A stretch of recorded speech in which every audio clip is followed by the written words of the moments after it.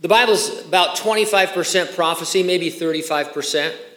Its very specific prophecies have all come to pass 100% accurately. But there's a lot of Bible prophecy that is yet unfulfilled. Beginning in chapter 4, the book of the Revelation is entirely future. All of the prophecies are awaiting fulfillment. It makes sense that the world would be moving in the direction that the prophecies predict.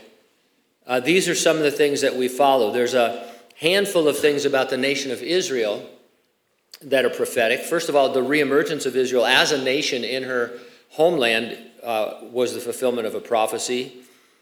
International conflict over Israel and especially Jerusalem is prophesied in the Bible.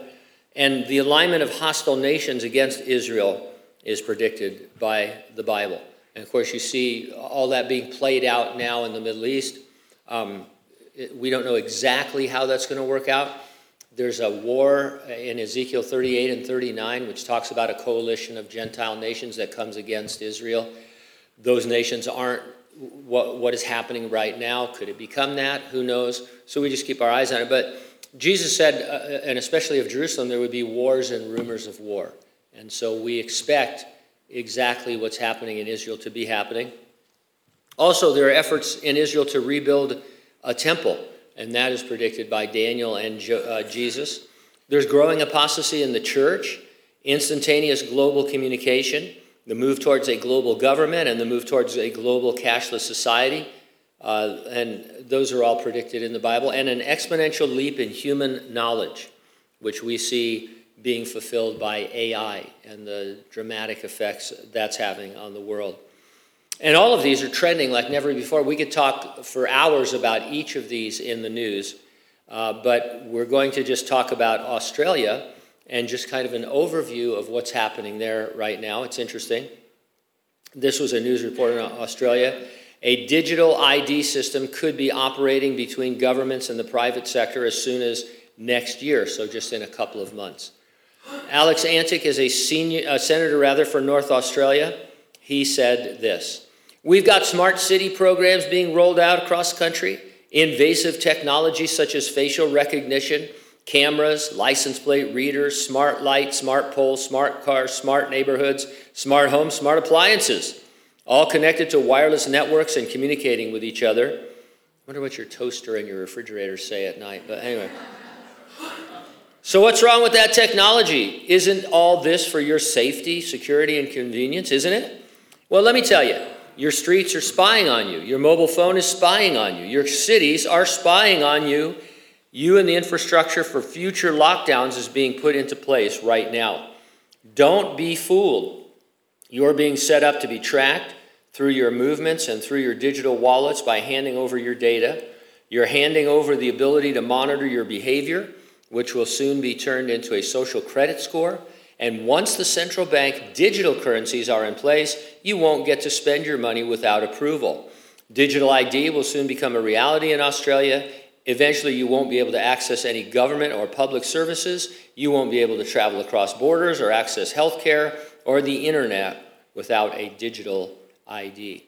If you've ever been somewhere and they've refused your credit card, you know you're in a lot of trouble. And this is a situation where people are fighting it. They say, well, it's too invasive. I don't like where it's headed. But it's the kind of thing the Bible says was going to be happening. That's why we bring it up. I don't know which particular technology is going to be adopted and take folks into the tribulation. But we're dealing with a book that's thousands of years old talking about modern phenomena, and it should blow everybody's mind. We say it's the stage being set for the coming of the Antichrist. Jesus promised you and I will keep you from the hour of trial which shall come upon the whole world to test those who dwell on the earth. He's speaking of what is commonly called the 7-year Great Tribulation. That is what you will read about in Revelation 4 to the end, if you want to see what the future is going to be like. It's a terrible time. Some people say it's already happened or we're in it now. Jesus flat out said, there's never been a time like that, and there never will be again. And when you read it, I was just listening to some of it the other day on an audiobook, and I mean, all the sea creatures die. All sea creatures die at one point. Has that ever happened before? No, of course not. And so it's just going to be terrible. We're not going to go through it because Jesus promised the church we wouldn't. Now, some people say, well, you're just wishful thinking or, pie in the sky kind of stuff. The only reason we believe it is because it's in the Bible. If the Bible said that we were going to go through the tribulation, we would say that. We would teach you that, and we would get ready for that. But it says we're going to be taken out. Doesn't mean we won't suffer leading up to the Great Tribulation. I don't know how many, we believe the return of Jesus is imminent because he said he could come at any time. But it could be a few years, and we might see some persecution. We could see the United States even be judged, perhaps as God has judged other nations in the past. We don't know. And so we want to be strong, steadfast Christians, but we are thankful that the Lord is going to come and raise the dead in Christ and then rapture or change living believers so that we're all caught up to be with him in heaven.